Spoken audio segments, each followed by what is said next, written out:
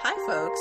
This is Margaret. I'm the founder and editor-in-chief of Tonight.com, and this is our very first podcast. Yay! Woohoo! Woo! Yay. We're pretty excited.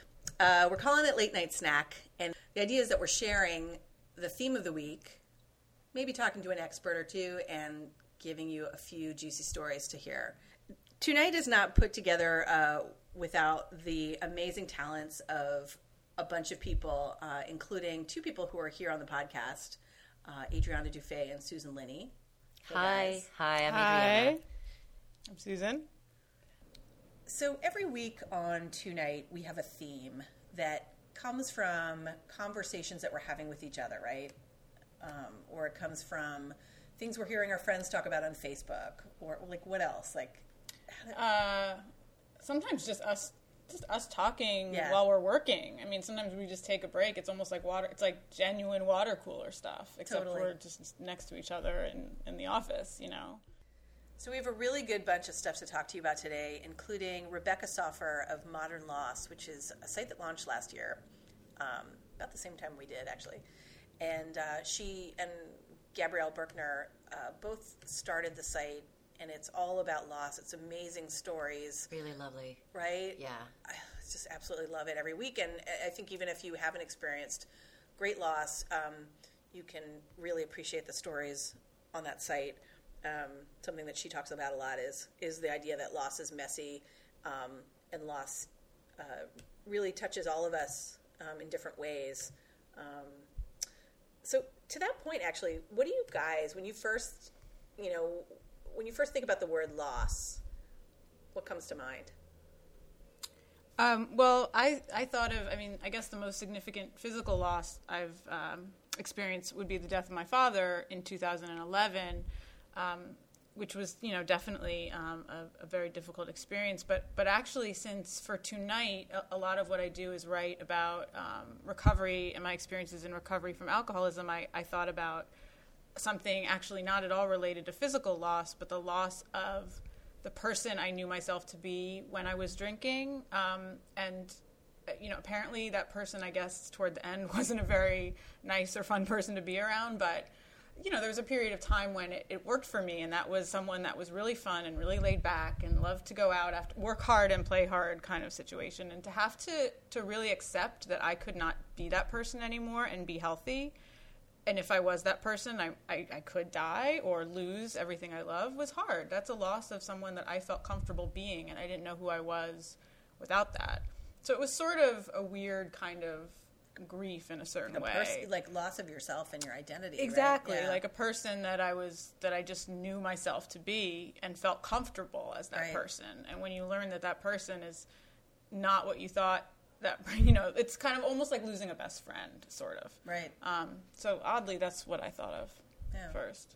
Well, I have to admit, I'm a little embarrassed because I went way shallow. Not surprisingly. I actually, the first thing I thought of when I heard the word loss was virginity. Awesome. And I thought, would that be a story I could tell? And then I thought quickly, no. No. But it also just this sort of, for me, loss is, I think probably because I don't have a person who has, that I've lost that has touched me deeply, deeply, in a way that's felt scary. I do think, I do tend to think of loss as a little more esoteric, loss of innocence, loss of personality, things like that. Like you were saying, Susan, when I think of loss in my life, I think of, dreams I've had since childhood that I've given up on, or, moments in my life that I'll never get back, or people that I used to be friends with that I'm not friends with anymore, things like that. Mm-hmm. Yeah. Oddly, this might sound weird, but, I think the loss of my cat actually was a really powerful loss for me. I don't know why I'm laughing saying it, but it sort of feels cheesy. But, I think... Yeah, but it's true. We all Yes. remember our first pets Yeah. leaving us. Yeah. It's a terrible feeling. And when you're an adult and you've had an adult relationship with your pet, it's a different thing. Yeah, and I think Moby was his name. He was a giant white cat, like Moby Dick, big white whale. And not everybody liked Moby. He actually bit a few people. Yeah, I have to say he wasn't that likable. Yes, you remember Moby. But, he saw me through my late 20s, 30s, and then into, I think I was 40 when we had to, put him down because he was very sick. But, he saw me through many milestones, and he was there for me, unquestionably. So it's, I think it's sort of a loss, a little bit of parts of yourself and somebody who's been a witness to all those things. Yeah, who you are in that time. And that's an important time. That's a very self-defining time. Right. Your 20s and your 30s, working in the city or whatever you're doing. Right. We have a story this week from Jody Jones about we needed a little levity, right, in this issue. Yeah. So it's about the loss of an iPhone. It's a hilarious little poem. And I think loss can be another piece we have from Stacey Morrison. She had extreme loss in her life, and she actually wisely says that loss is not hierarchical. One person's loss is not greater than somebody else's. We all experience it in very different ways.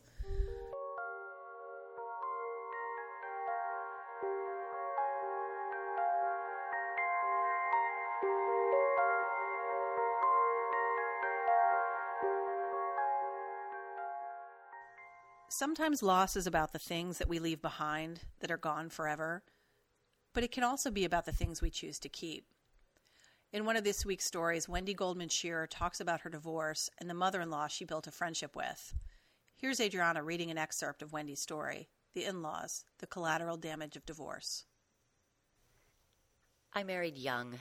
Well, youngish. I should have listened to my grandmother, who didn't live to see the wedding. When she told me, it was a mistake. I should have listened to the voices in my head. I should have called it off before we stood under the chuppah, and definitely should have called it off before the mauve-flowered brunch, but I didn't. It was heartbreak to realize my husband had no interest in being married to me after 2 years. Sure, there were signs, big, fat, neon signs, and when he basically stopped talking to me, I truly got the hint. He was a horrific match for me. We had nothing in common, it seemed. And that day, it was Rosh Hashanah, when he told me at the park that he hated my father and that I was just like him. It stung, sharply. So when he asked for a divorce, I was all in.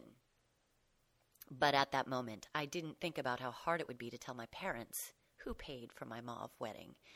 And I didn't consider what else there was to lose. Like my mother-in-law.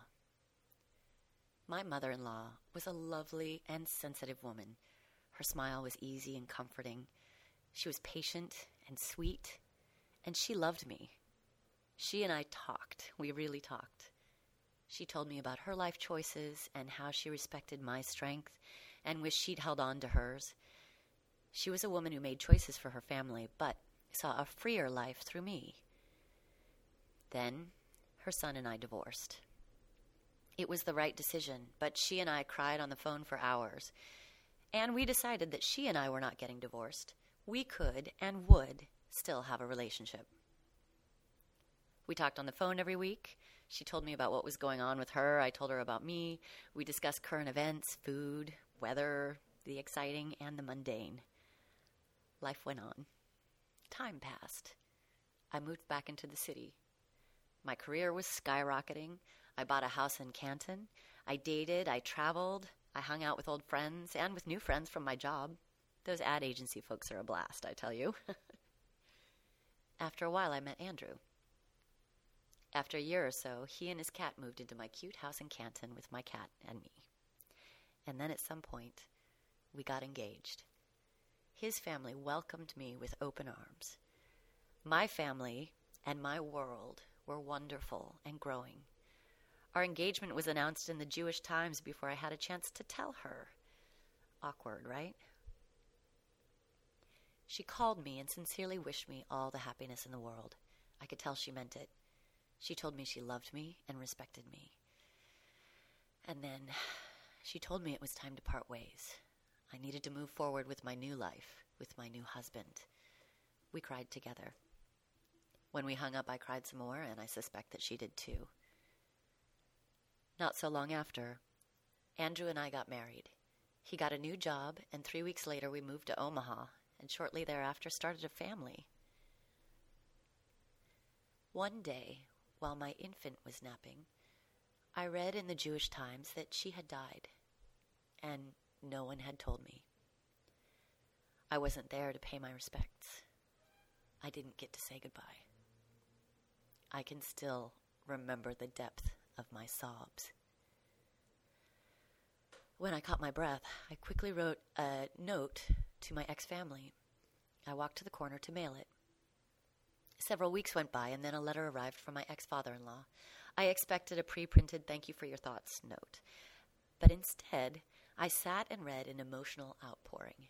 The man who never really appreciated what I see as my strengths, and frankly never seemed to care for me, took the time to tell me that she never forgot me and thought about me all the time, and that she loved me more than I could possibly know. And he told me he was glad I wrote. That family is a million miles away in my head, though only about 20 miles away in reality. I don't remember the sharp edges of that part of my life. I remember tidbits of conversations and the tomato juice served before dinner. I remember not feeling like I fit in and not feeling like me, with everyone except her.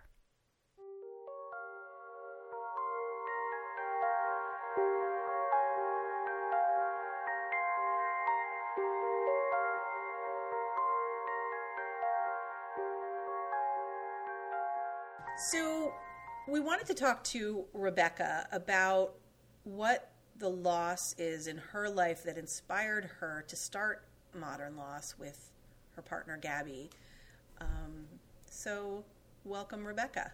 Well, first of all, thank you so much for having me on your inaugural podcast. It's very exciting to be here around the table with you ladies.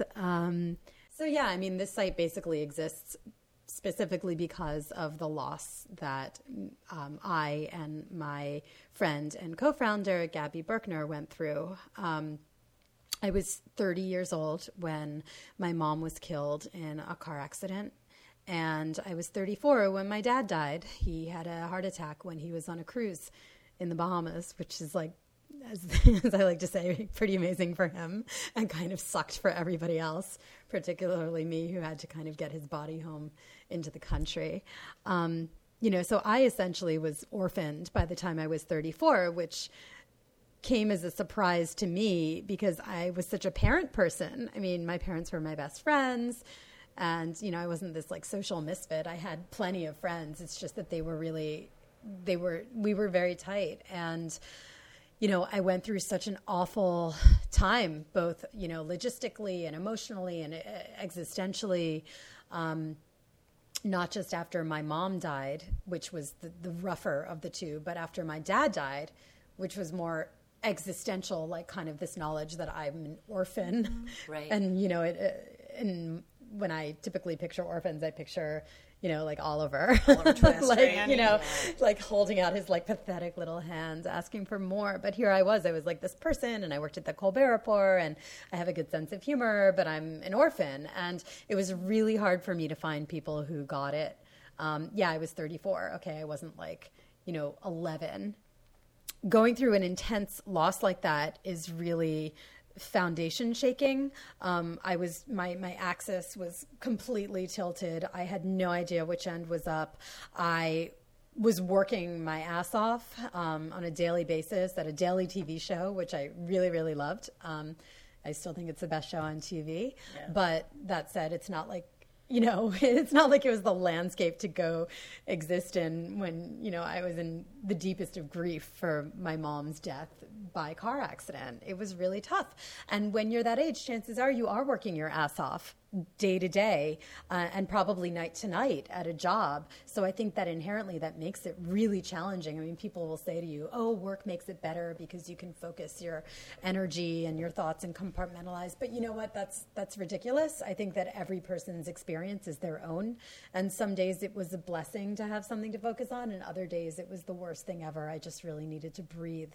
And how did you find comfort during that time? How did I find comfort? Through a lot of different ways. I found comfort I mean, to be honest, it took me a really long time to find comfort. I don't think I found comfort outside of very, very serendipitous occasions, like having a one-off conversation with a friend that was really, really helpful or effective, or, having like a mini breakdown on 72nd and Broadway in the height of holiday season, and having another friend show up and buy me a huge Christmas tree, which is, really funny because my maiden name is Rosenberg and his last name is Dickstein. So both like two Jews schlepping home this like 10-foot tall Christmas tree in an effort for me to decorate it and like feel a little happier. It was really hard to find comfort. I looked, in therapy, I looked in support groups, I looked online, I looked to friends, and, I was surrounded by this amazing community. I really love my life in New York. I was single at the time. I found comfort through dating a whole bunch of people, but I would say that was short-lived comfort because I just didn't want to be alone. I found comfort in leaving the country every time the Colbert Report would go on hiatus every, couple of months because it's a TV show. And I would just book a ticket to, Turkey or Venezuela or Spain or wherever. And that kept me going because it was something to kind of hang on to. But these were ice floats. They weren't like real fundamental comfort providers. Right. They were just like, it was like a packet of sugar. White sugar, refined sugar. It went through my system very quickly. So, I would say what really helped me, one of the things that really helped me was, eventually kind of getting my team together, realizing that it wasn't anybody's job to help me. And that seems super unfair. I mean, it still does. I mean, I'll just be honest. It's very tough to grapple with. Sometimes you wish you could just like offload all of your pain and your loneliness onto somebody else and they could figure out what you need. But that's just not the way the world works. Everybody's really busy. Everybody has, jobs or kids or graduate school or whatever. And I think that what really helped was realizing that the buck kind of stopped with me. It was up to me to find a really amazing grief counselor who really had a vested interest in me living a very quality life. It was up to me to let go of friends who really did not know how to be there for me. In spite of me trying to tell them what I needed. I didn't really know what I needed, but they just were so awkward around me, and it just made me feel like a pariah. I found comfort in, then meeting people who really did get it. And those were people who both came out of the woodwork. For example, friends who are now some of my closest friends to this day, who I'd only met once or twice. And they emailed me and called me up and said, "Hey, I heard your mom died. You know what? My dad passed away. It's a such and such date. And let me take you out for a drink, or let's just go for a walk." That's an interesting point to me. Do you think people who have experienced a similar loss get it better? Or do you think it's a different thing to get it? Because you've said get it a couple of times now. Yeah. Like, the people on your site all have had a loss, or writing about a loss. Do you feel like everybody gets each other? Or are there different types of sort of support and understanding? Yeah. I think that that's something that only I can answer for myself, because I never want to presume that I get what somebody else is going through.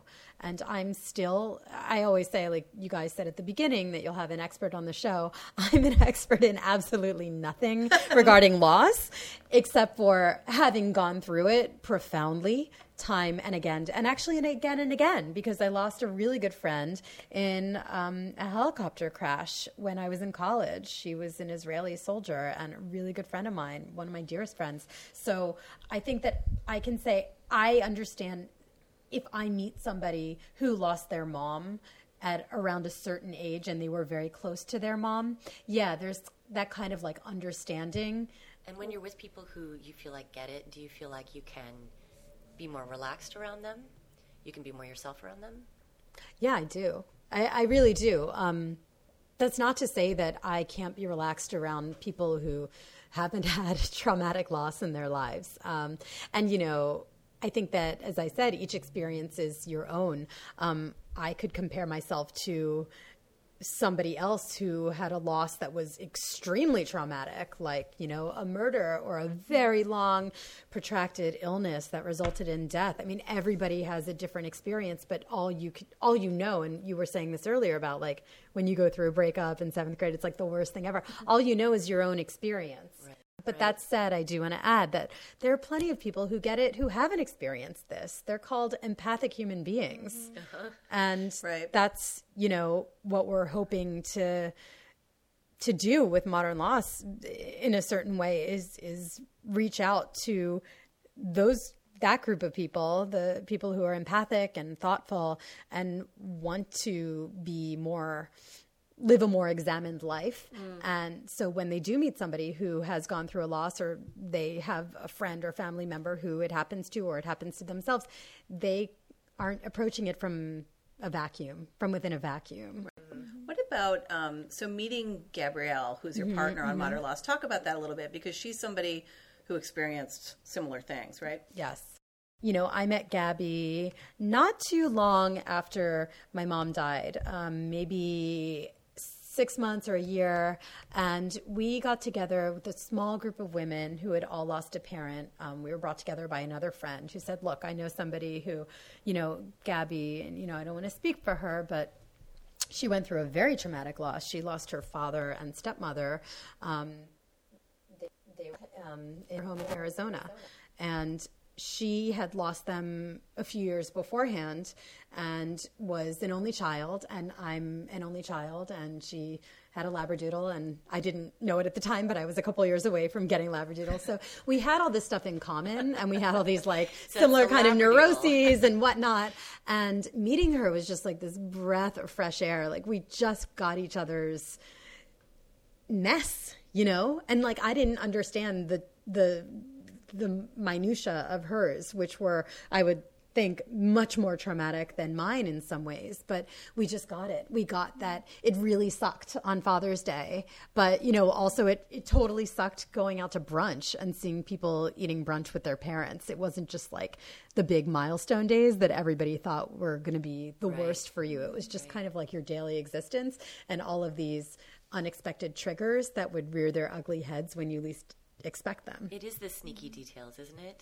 Yeah, it's the sneaky details that always get you. Yeah, I mean, even to this day, you know, I almost posted on Facebook, last night, I had this moment where, am I allowed to curse on this podcast? Yes, sure. Okay. Please do. I had this moment last night where, you know, I posted a note that we just completed our first year online for Modern Loss, and I was so proud of it.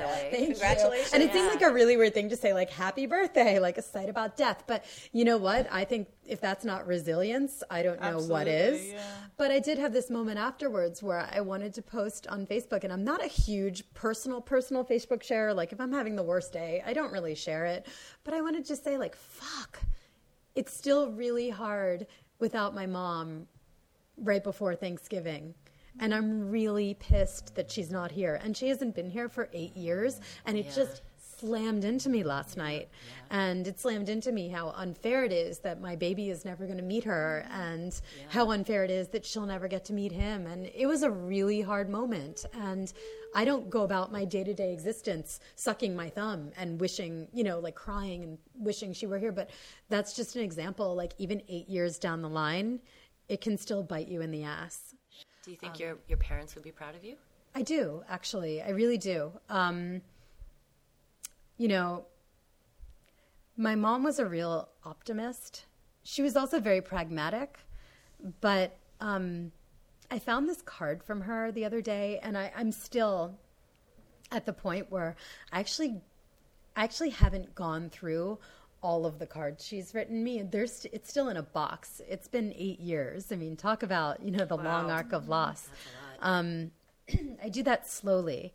And I found a card a couple weeks ago, and it was, you know, after I think I had a breakup. And it was like a really idiotic breakup, by the way. Like, I was really upset about it. I think it was like 22. And she said, you know, dear Beck, sometimes a glass will break, you know, plans will fall apart.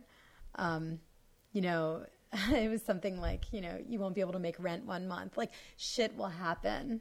but it's not over. You know, this too shall pass. And I think that she would be really, really proud of me for going through the loss of what essentially was my best friend on the planet, and taking that, and instead of like using that as my woe is me story for the rest of my life, using that as actually my story of resilience.